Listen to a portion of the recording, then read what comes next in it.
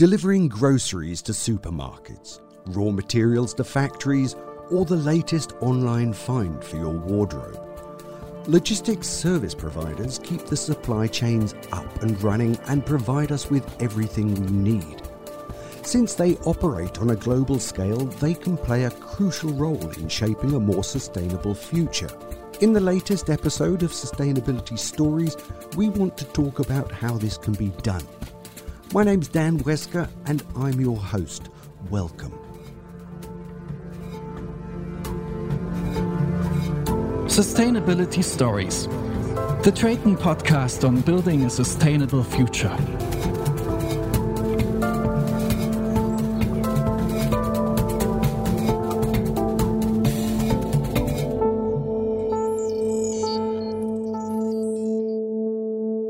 Our topic today: how can transportation and logistics contribute to more sustainability?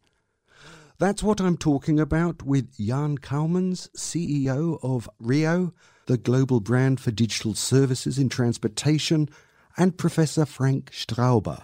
He has been head of the logistics department at the Institute of Technology and Management at the Technische Universität Berlin for more than 15 years. Hello, Frank. Hello, Jan. It's good to have you both with us.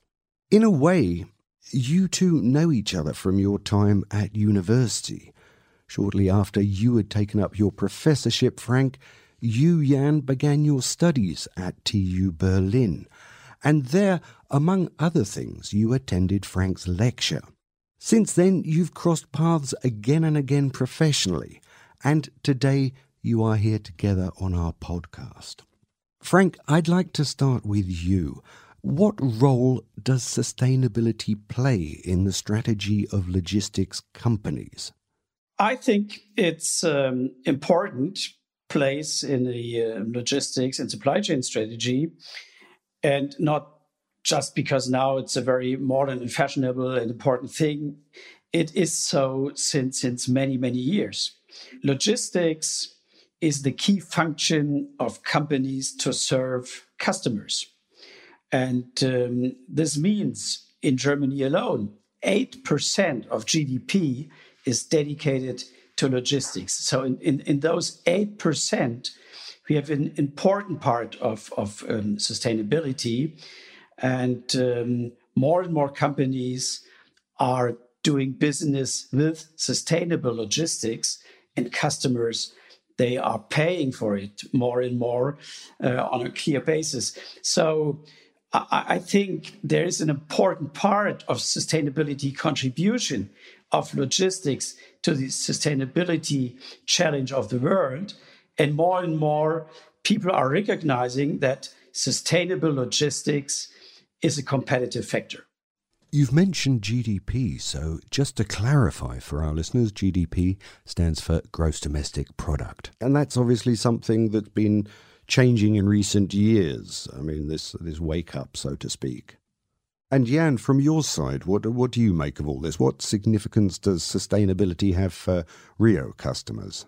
It's getting more and more day by day, I would say. So on one hand, for sure, you have this governance and the rules, things like the Paris Agreement, but also the Green Deal of EU, CO2 taxation, and so on. So that's why it becomes a reality. But if you look to the customers of the transport service providers, it gets more and more important as well. And all of the companies have, or most of the companies have accepted that the global challenge for future is about responsibility and about sustainability. If you look to Volkswagen, for example, being the fifth biggest shipper within Europe, they clearly have the target to reduce the carbon footprint of their cars to 30% until 2030. So that's why they also need to think about green logistics or even zero logistics. And they put this challenge for sure also to their service providers, the transport service providers. But I want to mention two other things which are very important. It's not only because the customer wants it or the customer of the customer, the end customer has more focus on the topic of sustainability and emissions and so on. A lot of times we see that our customers also from themselves want to take their role and have an own motivation to really realize this more sustainable approach. And lastly, a very important part which gets forgotten all the time as well is the part of the employees. My employees also want to be part of an enterprise helping nature, helping sustainability, want to work something for a purpose and not only exchanging money for time. So all this increases day by day, I would say, and it's getting more and more important. Right. Then a question to you both. I mean, how can ecological and economic goals be combined, especially in an environment like the logistics industry where margins traditionally tend to be low? Frank? Yeah, you're absolutely right. In the traditional transport business, margins are low. Transport is more or less a commodity worldwide.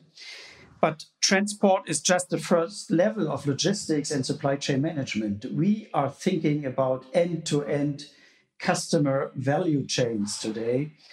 And with this point of view, you are trying to have a view on total cost and on total sustainability goals along the value chain. Alone in the automotive industry, and Jan just mentioned Volkswagen, you have a value added of approximately 20%, 25% of the finished car. So more than 70% is coming from several thousands of suppliers. So it's a very complex and global network you have to manage. Transport and global growth are not decoupled. Transport is growing 30% faster than worldwide GDP. So on the first level, we have to increase efficiency in our logistics system, in our transport system.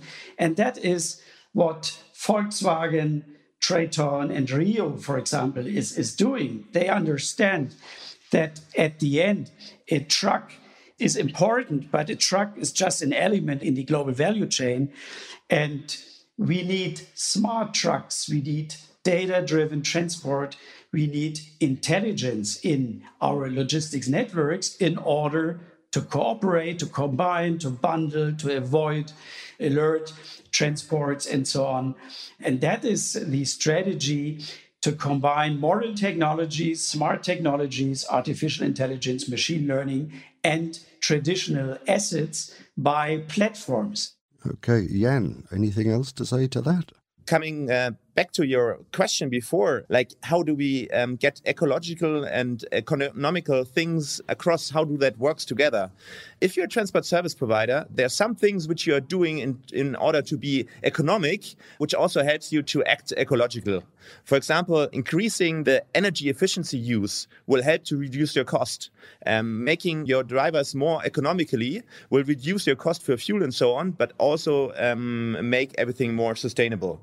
Improving the vehicle utilization is also one element of that. But then for sure, and that's what Frank said, and that's the very important part, it shouldn't end at the transport service provider. To really get the full impact, you need to think across the different players. And then suddenly more levers come up on the road and more and more possibilities to reduce CO2 and become more sustainable show up. For example, really reducing the overall demand for freight transport or shifting to greener modes of transport. Ah, interesting. And Jan, how do Rio's products and services contribute to more sustainability in logistics processes, both in the industry and among the logistics service providers involved? And what role does transparency play in all of that? To answer that last question first, transparency is the most important part of it. So if you look on the products of Rio, we basically provide digital services to the transport service providers, but also to the shippers. And one key element of it is providing transparency and providing comprehensive transparency. And when you think about CO2 footprint, for example, there's one saying which is very true along many lines is only what you can measure, you can manage. And with the help of our data, you can measure the impact of sustainability and measure your footprint and helping to address it and really make something out of it. When you look, for example, for this energy efficiency, which I mentioned before, have services in place where we help the driver to drive more efficiently. We help to reduce the downtimes. We help to give transparency and more reliability, which then offers the possibility for the shipper to use the most greenest mode of transportation. Okay. Frank, if logistics processes are to be made more sustainable, where should companies actually start, and what role do technological innovations play? Yeah, that's a very important question. And transport alone worldwide is responsible for close to 18% of the CO2 emissions. It is approximately 10% is freight, so good transportation, 8% is passengers. So we have to reduce dramatically by 60% the CO2 emissions. But companies have to pay a little bit more for the logistics. And more, I see companies that are discussing those kind of phenomena with the regulators in Brussels and in Washington. And I hope that we will have a regulated CO2 price and a transfer of certificates related to logistics challenges. This could lead to a huge step forward in the achievement of 60% of CO2 reduction combined with technology. And the basis for all this is smart platforms, visibility, transparency, what, for example, Rio platform is providing to all its partners. Right. And why is transparency so important in this situation? For two reasons. One is we are living in a volatile world. We live in a permanent and constant uncertainty, and we have to manage this with visibility. And two, we have to manage all the actual status and events and situations in our inventory, in our customer orders, in order to serve better customers, in order to find cooperative models, for example, to serve mega cities. The actual delivery of parcels in cities is, let's say, mid-age. This is logistics 1.0. We need more smart cities with smart end-to-end logistics. And this all is based on visibility. And the last point is visibility allows machine learning systems to calculate and predict on-time delivery. So with knowledge based on visibility, you are able to manage your processes. So we have three actual areas why visibility is so important. Frank, if I may, let me put it in a little different perspective. So, Dan, if you ask me why visibility is so important in order to manage and fulfill those sustainability targets, it's because you have a multi-dimensional problem which you need to solve. If you take away visibility, the companies will only manage one thing, and that is get the part to the plant as fast as possible in the right time. They need to make sure that the supply of the right components to build a car is not fractured or continues to deliver. Only if you add visibility, you can take further elements into account and think about how good CO2 levels are reached, how cost efficiency can be managed. And therefore, you need the visibility to really cope with this multi-dimensional problem and to really make sure that you manage that complexity. Okay, and then perhaps a short question to you both. I mean, how can politicians help in this situation? I mean, in part, they're actually doing it already. I mean, you have the decision about the Paris Agreement, you have the Green Deal in the EU, you have the taxation of CO2, you have now the discussion regarding circular economy, and to give the frameworks and put the attention to it and link economic success with complying to taxation is exactly where the government already and the politicians are already acting. Yeah, I think on the level of politics, administration, there are several aspects. One is just mentioned by Jan. Second one is politicians worldwide have to understand that logistics is far more than transport and is the backbone for the economy.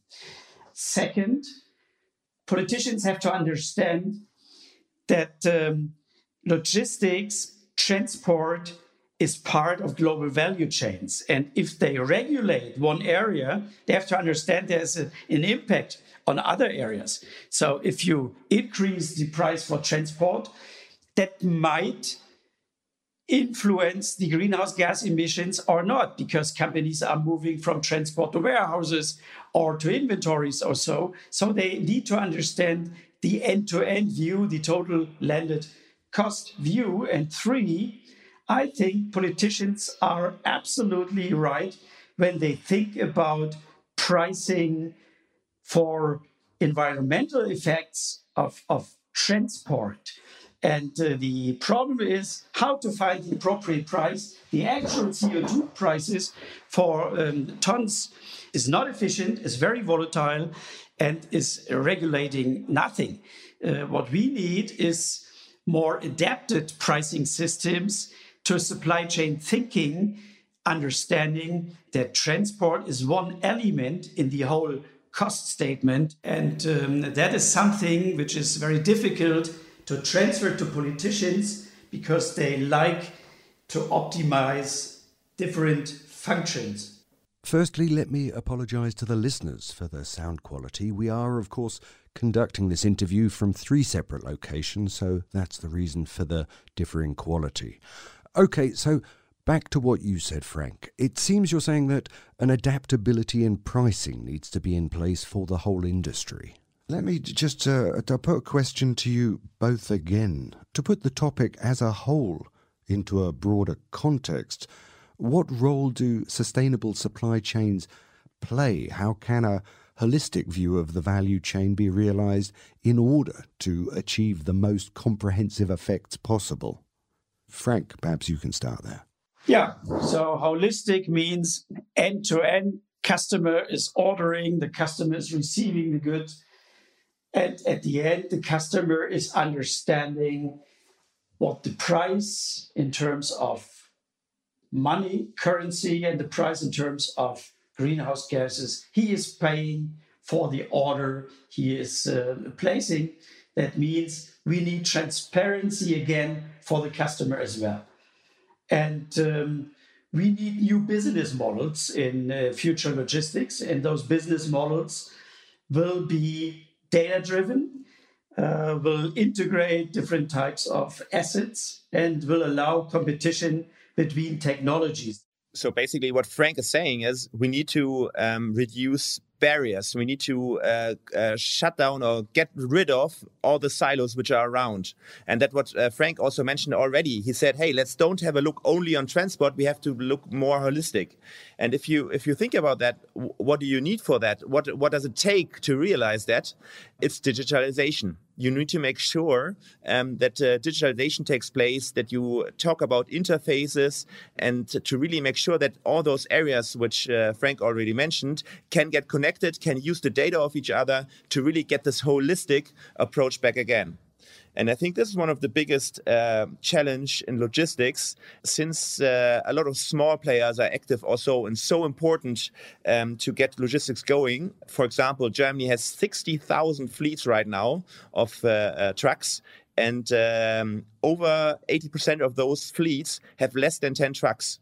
To get digitalization going in those companies, this will be some of the key enablers to realize this holistic view. But then you have to continue with the supply chain management and make sure it all gets integrated into each other. It brings me then to our last question, and again to both of you.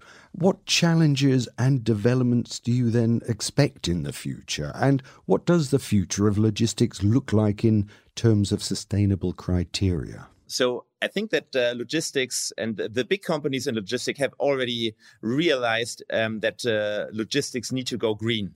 And you have now a saying which is say zero logistics. So the idea that logistics shouldn't be a contributor in terms of emissions and in terms of not being sustainable, and really work towards it. And you can see it in the goals, and you can see it in the way big companies start to source logistics, that this is a key element of that. So this green logistics, the zero logistics, is for sure something which will be implemented, will be realized, and which a lot of players and market dynamics go in that direction. Once again, those dynamics are the requester of the logistics, like the end customer, it's the government. But once again, it's not at the least the employees of companies like Rio, which say, hey, we need to act on this one. This is our purpose. And digitalization is one key element of that. Open platforms with clear standards and with clear interfaces is something which you will see more and more in the coming years. Okay, and Frank? Yeah, I agree with Jan. We will have in 15 to 20 years, we will have more or less in the high-income countries, zero-emission logistics networks. At the end, we will achieve those goals because logistics is everywhere in the world, and people that are working in logistics are very flexible and very smart, and they are very fast adapting to new environments. Second, Germany has a high interest in sustainable logistics because we are transit country and we are exporting country with hundreds of thousands of hidden industrial champions, and they need to be connected to the economic world by sustainable logistics. And my dream is that initiatives like Rio universities and combining different disciplines can lead to a German or European role model for sustainable transport platforms. Why leaving this game to Amazon or to Google? Why not doing this data-driven concept based on European leading competences by our own? And that's my really energy I put in the cooperation with Jan and his team to contribute a little bit by doing this to a better sustainable world. Okay, well, that brings us to the conclusion of this episode on how can transportation and logistics contribute to more sustainability. I thank you very much, Jan, and also Frank. My name's Dan Wesker. You are listening to Traton's Sustainability Stories podcast. Very happy you joined us today. Please feel free to subscribe to our podcast on Spotify, Apple Podcasts, Google Podcasts, or with the podcast app of your choice. For now, I'll say until the next time, I hope you'll join me again for the next podcast in the series. Thanks for listening. Sustainability Stories, the Traton podcast on building a sustainable future.